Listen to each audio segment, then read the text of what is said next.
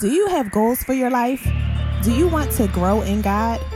Join me as we deep dive into real and relevant strategies that ignite you to seek God and slay goals.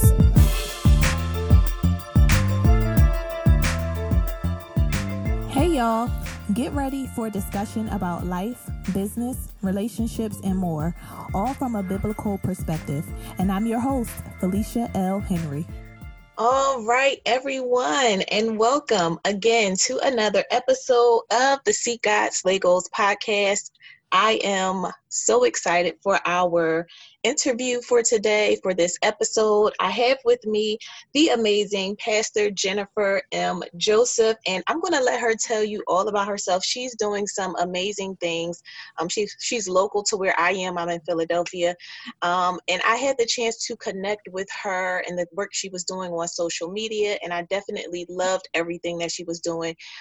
I reached out to see if she could come on just to be a part of some of the conversations we were having here at Seek God, Slay Goals, and I'm delighted that she said yes. And so I'm excited for the conversation that we are going to have today. So Pastor Jen, how are you?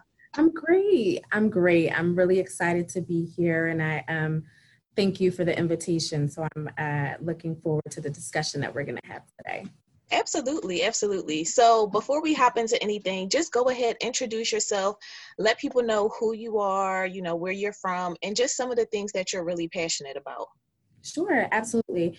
I am a Philadelphia native, daughter of two immigrants. So I'm Haitian American. I have been living in Philadelphia pretty much my entire life. I professionally am the deputy director and chief DEI officer at Highest Pennsylvania, which is a nonprofit organization that provides social and legal services to immigrants, refugees, and asylum seekers. My professional background is in human resources. I am also the assistant pastor at the Zion Pentecostal Church of God in West Philadelphia. I'm also a businesswoman, a community leader, influencer, if you will. I host various events, mentor a lot of youth, and I'm also the founder of the Women's Fest and Bloom Circle, which is a nonprofit organization that is geared towards empowering women of color. Awesome. And we're definitely going to talk more about the organization and some of the other things. We're going to dive deeper into them. But I just love how the things that you're doing, they're very community focused. They're very uplifting, geared towards women, helping women to advance. So I definitely love that. So at the time of this recording, we're just a few days past the election results. Yeah. It's been a few days since Biden has been announced as president-elect. Mm-hmm. So what are your feelings about what's been happening with the election, and how are you feeling now post these results as of right now? Yeah, I think that the election is really a reflection of this entire year, right? I think that 2020 really lived up to the expectation of being a year of 2020 vision. And the reason why I say that is because the pandemic and just everything that has sort of transpired within this year has really sort of removed a blanket and allowed us to see people for who they really are, systems for what they really are, the conditions of many of our communities where our Black and Brown people reside, to see them for what they really are. And it really is just a revelatory year. And so I think that coming full circle, this election, jokingly, a lot of people on social media have said this election was like a great season finale to like the horror film that is the year 2020. And so I think that the Biden and Harris win it's hopeful. It really gives hope. But I still feel anxious because the current president has not conceded, and it doesn't look like he intends to do so anytime soon. And so I believe that the next couple of months will be bumpy. It's going to be extremely difficult. But putting sort of the anxiety aside and the craziness of the year, having a woman, the first woman ever to be in the second highest seat in the world, not in America, but the world, is incredible.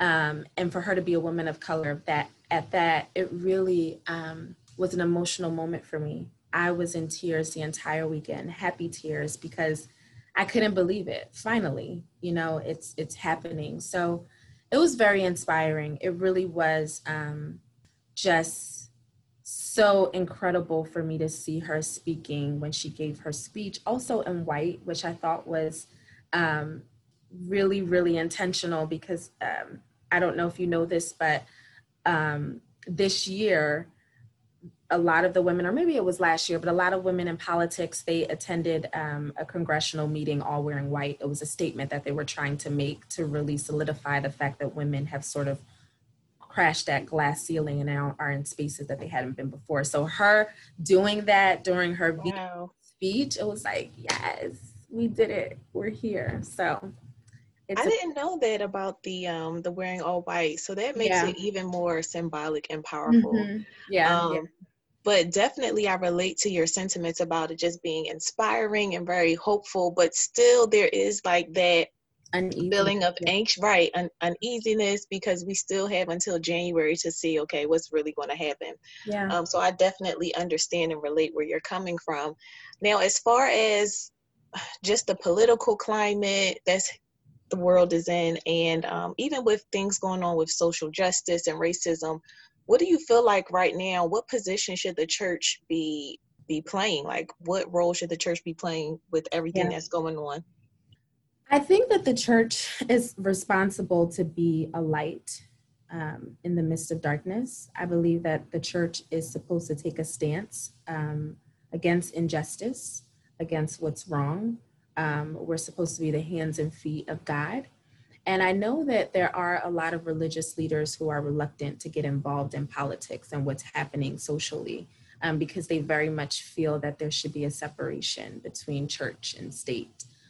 But if we truly understand the role that Jesus played when he walked this earth, we understand that everything he did was political.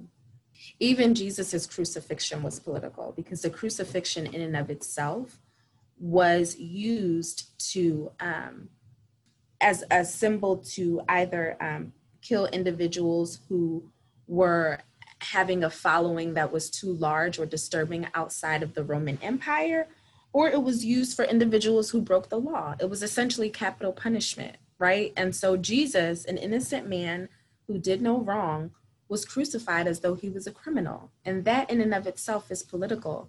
And so what that says to me is that if we're going to follow Christ, humanity should always take precedence over law. What does that mean? It doesn't mean that I don't believe in law and order, as the current president likes to pretend, that he does, because I think that law is a necessity, right, to make sure that we have efficient and sustainable societies and civilizations.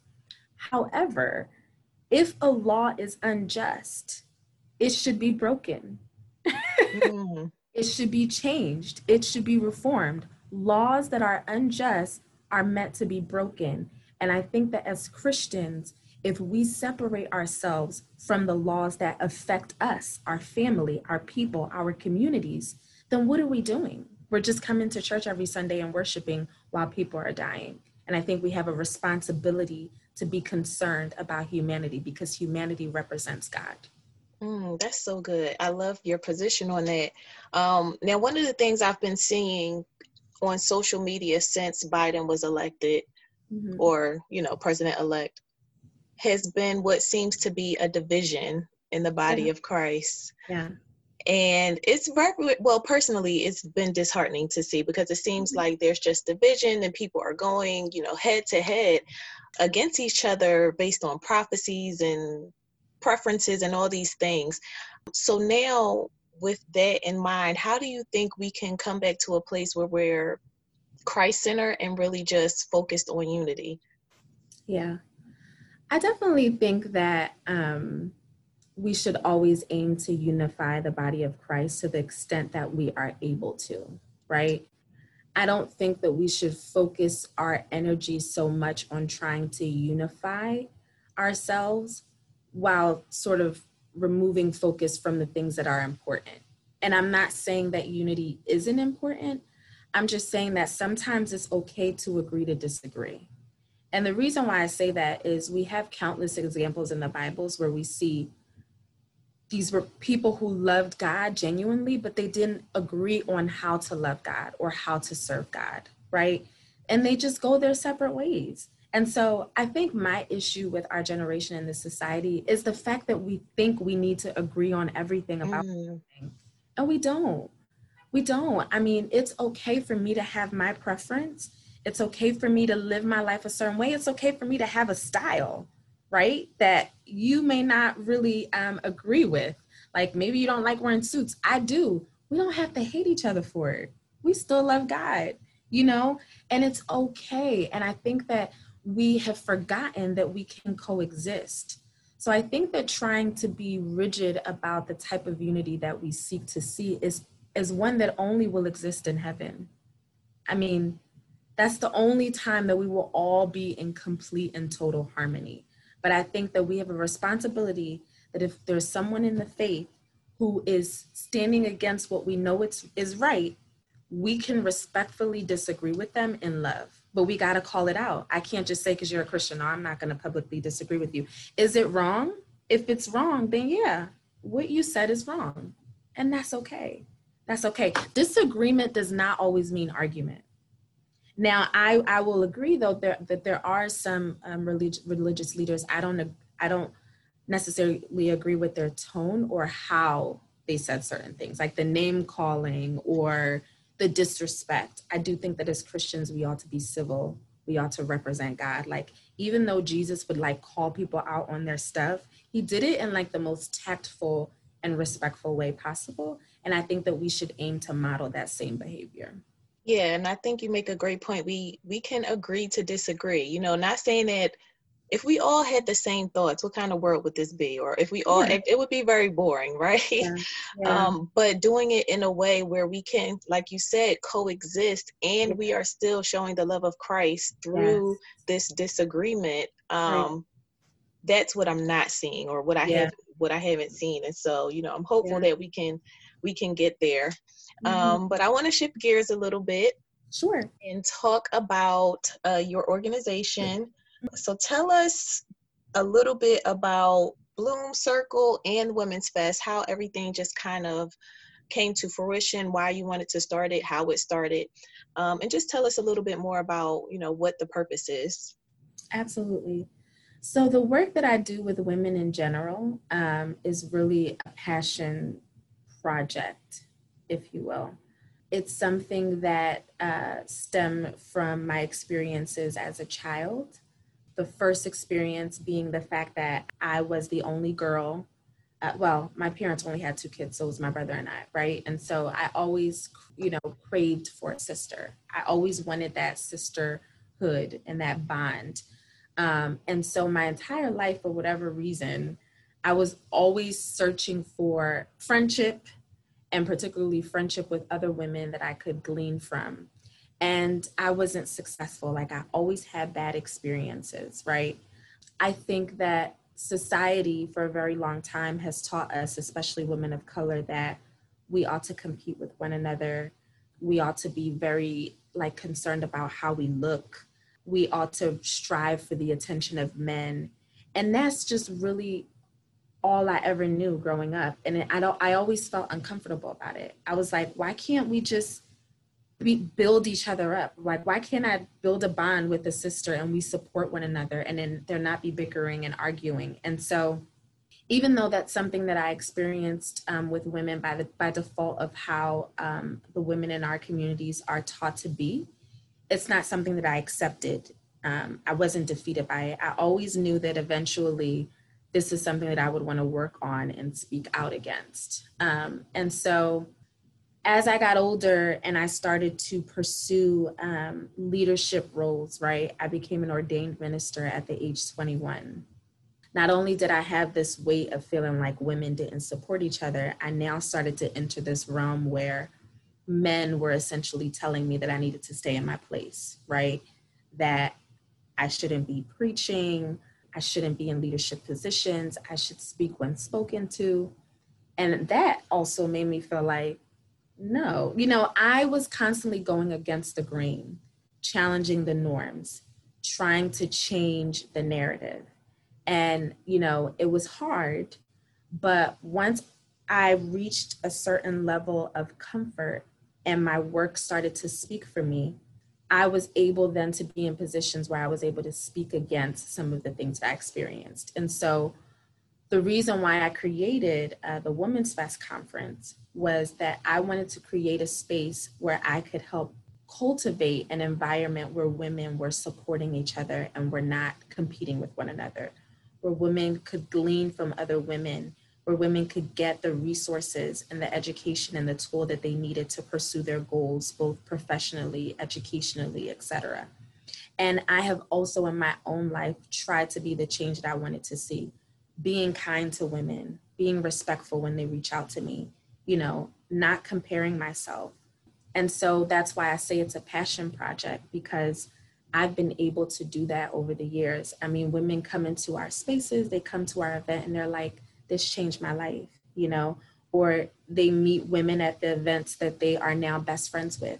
And so that's always what I wanted. And so that's really where Women's Fest came from. Bloom Circle, however, was birthed through Women's Fest, because Women's Fest is only a one-day event. And after the event, women will reach out to me like, when's the next one? And I don't know if you've hosted events in the past, it takes a lot out of you.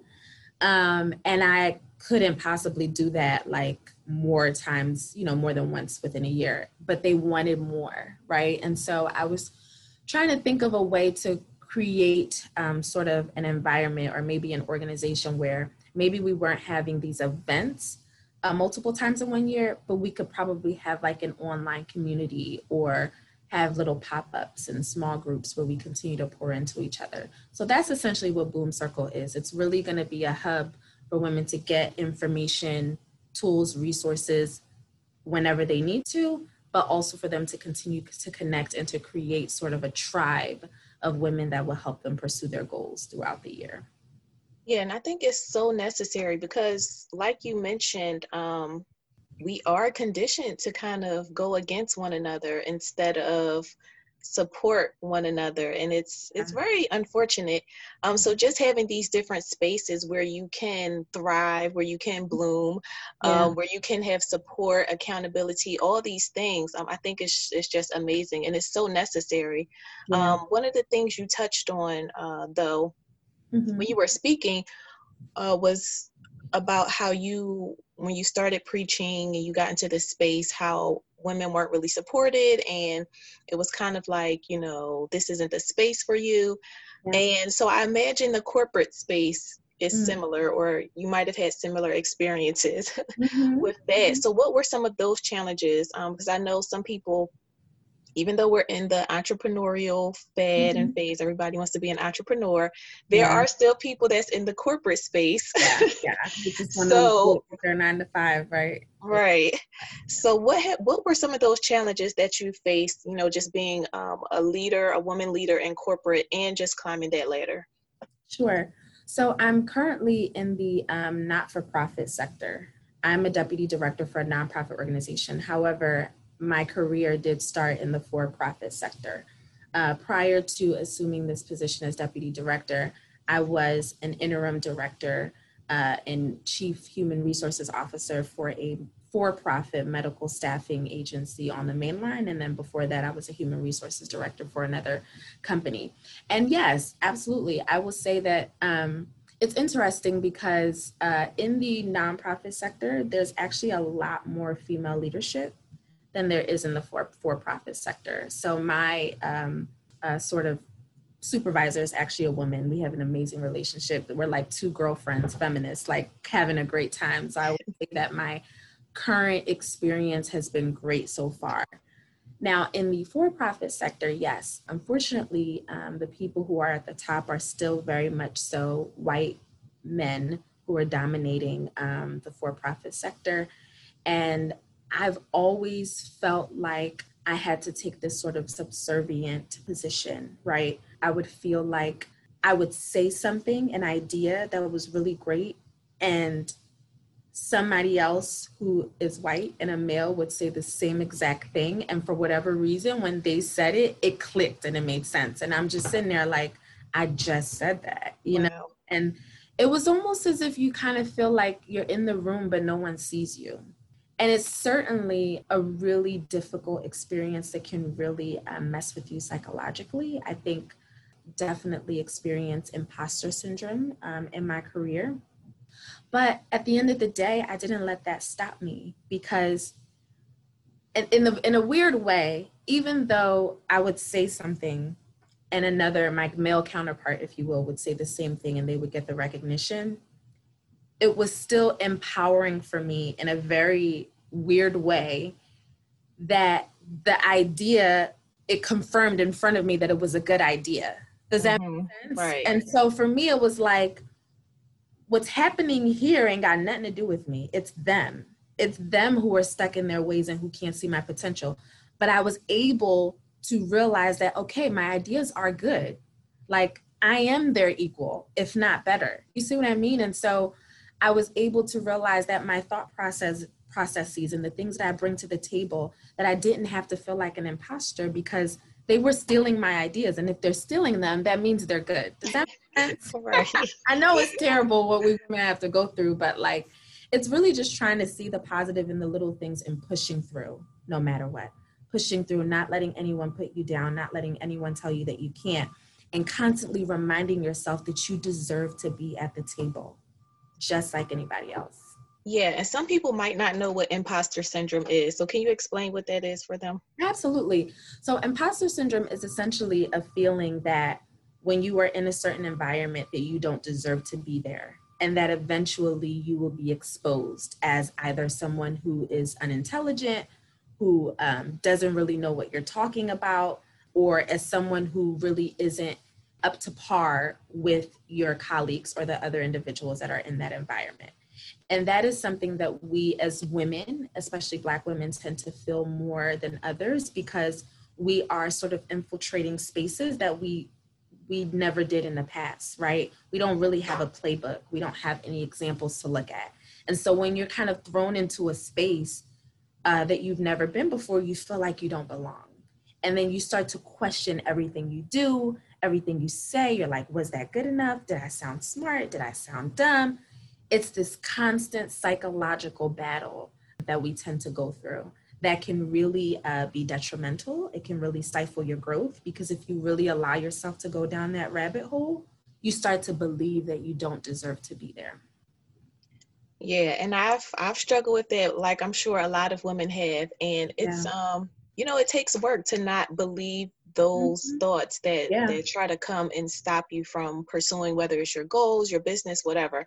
You just have to be persistent in rewiring your thinking. Yes. As it relates to those things.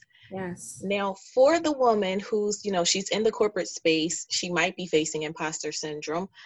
And she's trying to just advance in her career. She's trying to break those glass ceilings that we talked about earlier. What advice would you give to her and how to kind of maneuver the space? Yeah. First of all, I would tell her to be a forever learner, right? Be teachable. And the reason why I say that is one of the ways that I've been able to combat imposter syndrome is that I know my stuff, right? And so education is key. And I'm not talking about just a formal education, right? Because I do realize that there are many women who wish to like advance in their career. They don't necessarily have the finances, right, to go back to school. Technology is the best thing that could happen to minority communities, because you literally have things at your disposal at your fingertips. You can go on YouTube and literally learn about human resources management. And so what I mean about being a constant learner is constantly doing research, constantly brushing up on your skills, making sure you're learning what's changing, what's new now, so that you are always an expert in your field. So I always allot time every weekend where I'm literally researching about the things that I do, both in my career and both in ministry, so that I always know what I'm talking about. It's kind of like you ever had to prepare for something, whether it's a presentation or a speech, the more prepared you are, the more confident you feel, right? Absolutely. Because those nerves are going to be there anyway. Whether you're prepared or not, you're going to feel the nerves. But the nerves will overtake you if you're not ready. But when you're ready, it's kind of like you just get in there, you start to put the information out there, and then the confidence, it just comes. You see what I'm saying? So be a constant learner and be teachable. Number 2, fail fast. Fail fast. And what does that mean? So there's this theory about failing fast, right? And I've learned that, one of the things that imposter syndrome will do to you is it'll cripple you, and you'll be so afraid about failing that you won't try, right? And I encourage women to not be afraid to fail, right? Because the most successful people in life are people who actually tried. And what I mean by fail fast is that try everything. If it doesn't work, move on to the next thing quickly. Okay? Try everything. If it doesn't work, move on to the next thing quickly. Because you know what's the one thing that we can't make up? Time.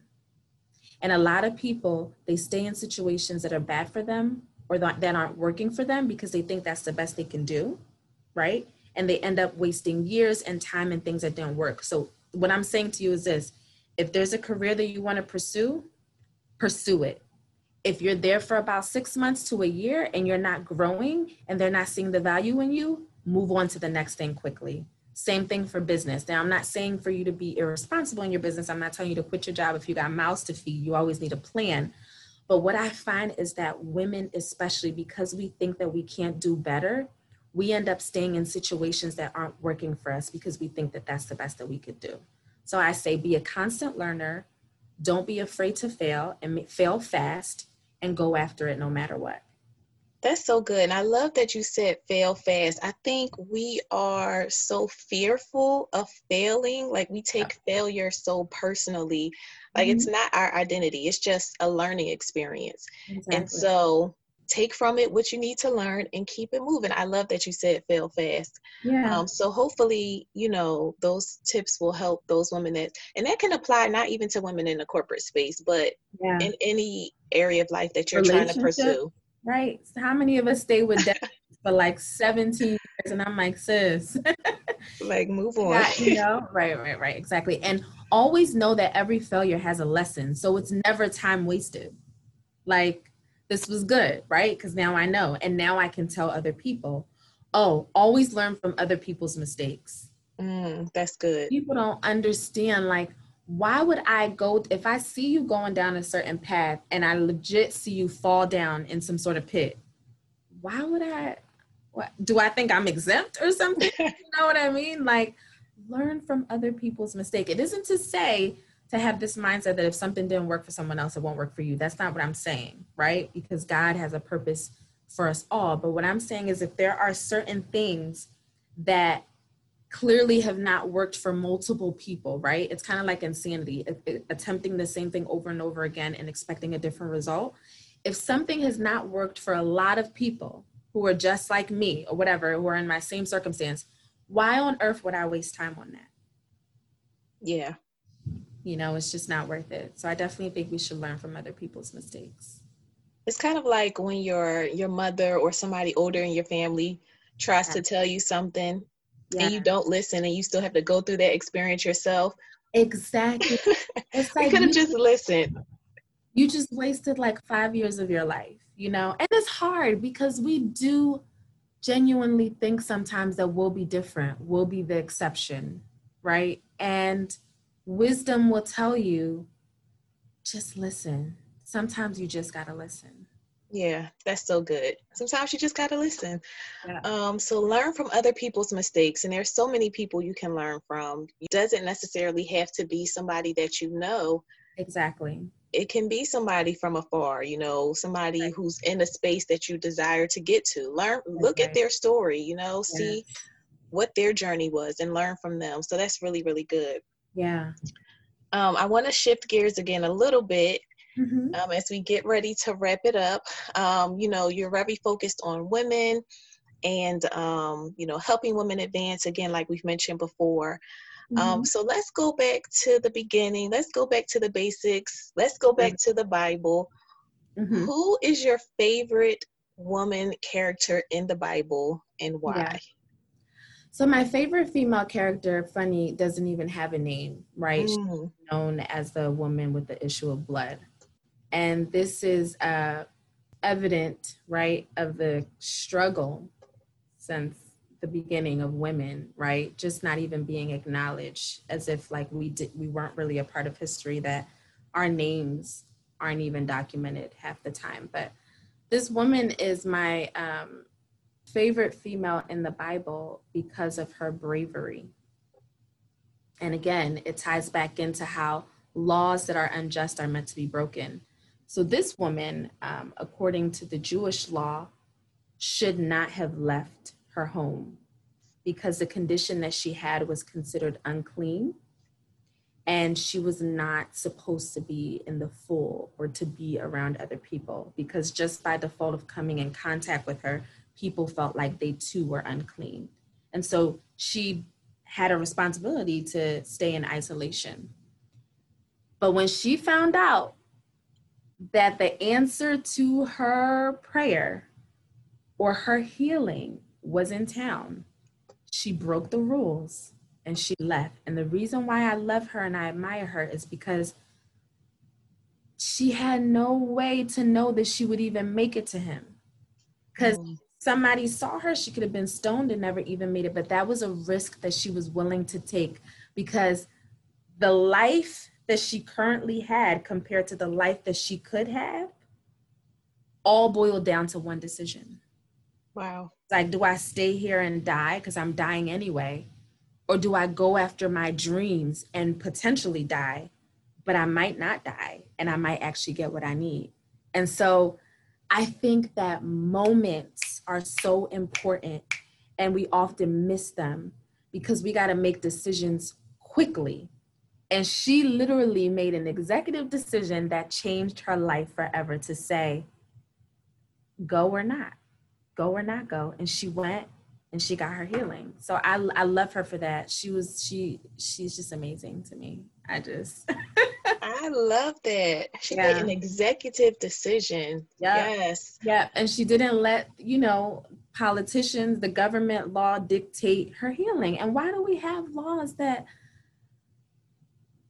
I think that whenever there is a law that imposes on the humanity of somebody else, it's problematic. Right. Like, we think people, if they're out of sight, they're out of mind. Like, her problem is not my problem. She got her issues. She needs to stay in her house and don't mess with me. You know what I mean? But she was like, look, this law ain't ungodly. I'm in here dying. I'm gonna go get mine. And I'm like, yes, girl.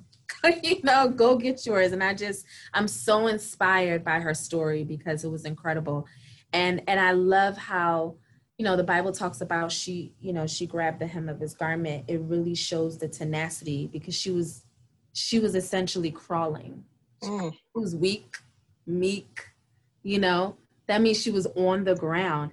And even though she probably couldn't speak because maybe they were loud and they couldn't hear her, God felt her presence. He felt that. And that is amazing. I just think it's incredible. That's so good. That is so good. I'm gonna leave that alone because we could go on. Right. But that's so good. But one of the things that you said that I did want to highlight, you said a lot of times we miss moments because we don't make decisions quickly. Yeah. And that is so true. And a lot of time, I actually just saw somebody posted today talking about how we don't make decisions for our lives because we're quote unquote waiting on God. And God is waiting on you. I tell people, what are you waiting for? Are you waiting for some lightning? Or we'll do that. We'll be like, God, I'm about to open this Bible wherever it falls.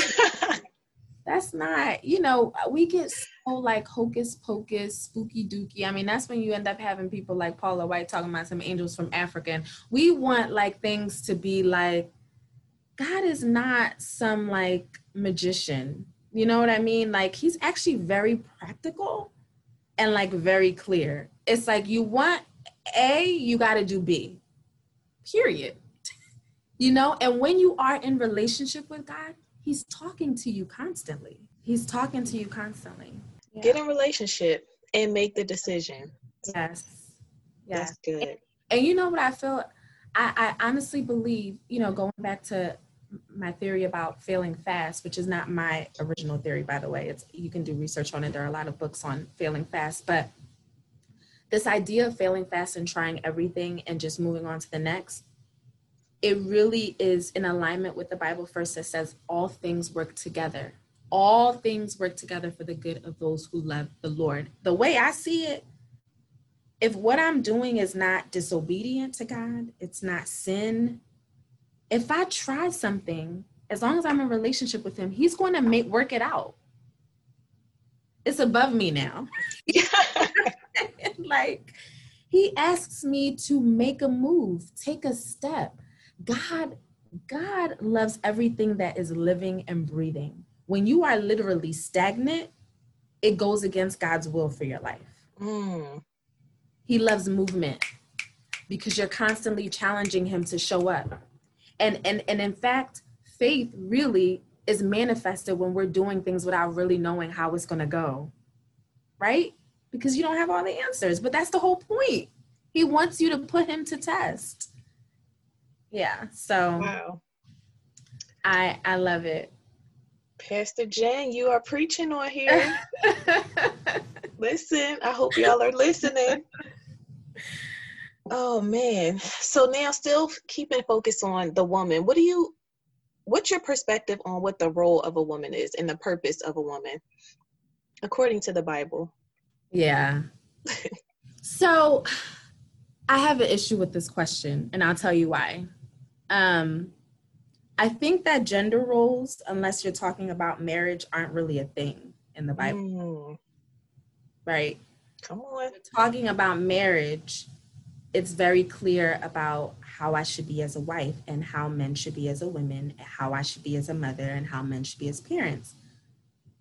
But if you put marriage out of it, gender is not a factor here.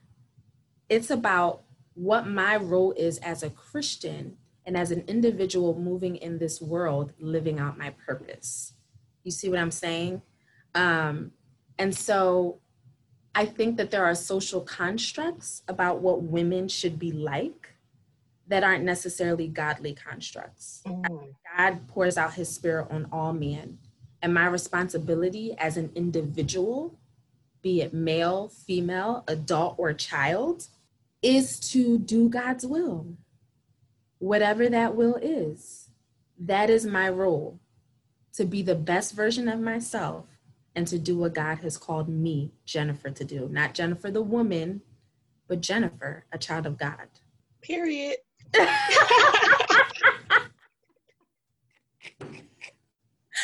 Right. I mean, that's just like it. I love and it. Marriage is not for everybody. That's what we don't. Yes. Like, we've been spending so much time telling women how to be a good wife, how to serve your husband, what about the women who can't have kids? You're infertile. So what, is my life over now?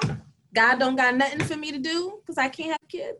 What if I don't want to get married? Paul talks about the person who might not want to get married. Absolutely. Okay, that's not, your life is not defined by that. There is something that God has called each and every one of us to do. And that is my role, to figure out what that thing is and to do it well. That's it. Let me tell you, you're in the spirit, okay? Because I literally, maybe 2 hours ago, not that I was saying this for myself, but just from things I was seeing in my mind, I'm saying marriage is not the goal for life. It's not. I'm sorry. It's great. Right. To have somebody to do life with, which is essentially what marriage should be. I think it's somebody doing life with, and that's a story for another day. But not everybody wants that, and that's okay. And I mean, it really bothers me that women have just been subjected to that, like our looks, marriage, and bearing children. And so women who can't do these things feel like they're not worthy, and that's terrible. It's terrible. Yeah. Much more that we have to offer. Yeah, this is so good. This is definitely a necessary conversation. Yeah. We'll have to bring you back on the podcast so we can do a part two, because this is Sure. so good. Yes. But what's next for you? What are you working on? Do you have anything coming up? And how can people get in contact with you? Absolutely. So people can get in contact with me via my website, which is jenniferjoseph.org, or on Instagram, which is Pastor Jennifer Joseph. In terms of what's next for me, God has really been dealing with me in this year because I have a history of just moving fast, like doing a whole bunch of things. And I think this is true for everyone. COVID-19 really told us to like sit down somewhere and like focus on what's important. But I do feel that there is a call over my life eventually to really focus more on pastoring. And so I've just been really praying, asking God what he wants me to do, because I do feel like my voice is important for this generation with respect to how we navigate the next couple of years. So I'm praying about it. So I really don't know. I don't know, but I know that something around pastoring is imminent wherever God leads me. You know, I think those moments are necessary when we're not always on the go. Yeah. And we're still enough to be able to hear what God is telling us to do, get the instructions, so then we can go. So absolutely, you know, whatever is next, we know it'll be blessed from you because you are actually listening and being led by God. So we'll be looking forward to what it is that you do. Make sure you guys get connected with Pastor Jen. And then do you have any final message for the people who might be listening, whether it's related to the corporate space or even just navigating the world as a woman? What would you want to leave the people with? I would just leave them with seeking first the kingdom of God and his righteousness, and everything will come to pass. I think in this season, God wants us to silence the noise and just seek him. And that could look like anything. It could look like devotions at the top of your day, just speaking to him constantly, getting in your word. And I really do feel like when you do that, he'll center you and you'll be able to hear him to really know how you should move forward. And I think that this is true not just for us to discover our purpose, but for us to be able to cope with what's happening, because I think that these triggers can cause depression. A lot of people have lost loved ones, so they might, be suffering with trying to cope with bereavement and things like that. So I really think seeking God's face is so imperative in this season. And I mean that. And literally, if you seek God in everything, in your business, in your marriage, for your mental health, he will show himself and you will feel like you are clear about where you are and how you should move. Absolutely. And you guys listening, we co-signed that message here at Seek God, Slay Goals. That is our foundation, seeking God. So I hope you all have enjoyed this episode. Go back and listen. Pastor Jen, drop some gems. Okay, go back, get your notepad. Thank you so much for coming on. And this has been another episode of the Seek God Slay Goals podcast. And definitely make sure you guys stay tuned in for what's next with us. Thanks for tuning in. See you guys in the next episode. Thank you for tuning in to the Seek God Slay Goals podcast. Stay connected with us on Facebook and Instagram at Seek God Slay Goals.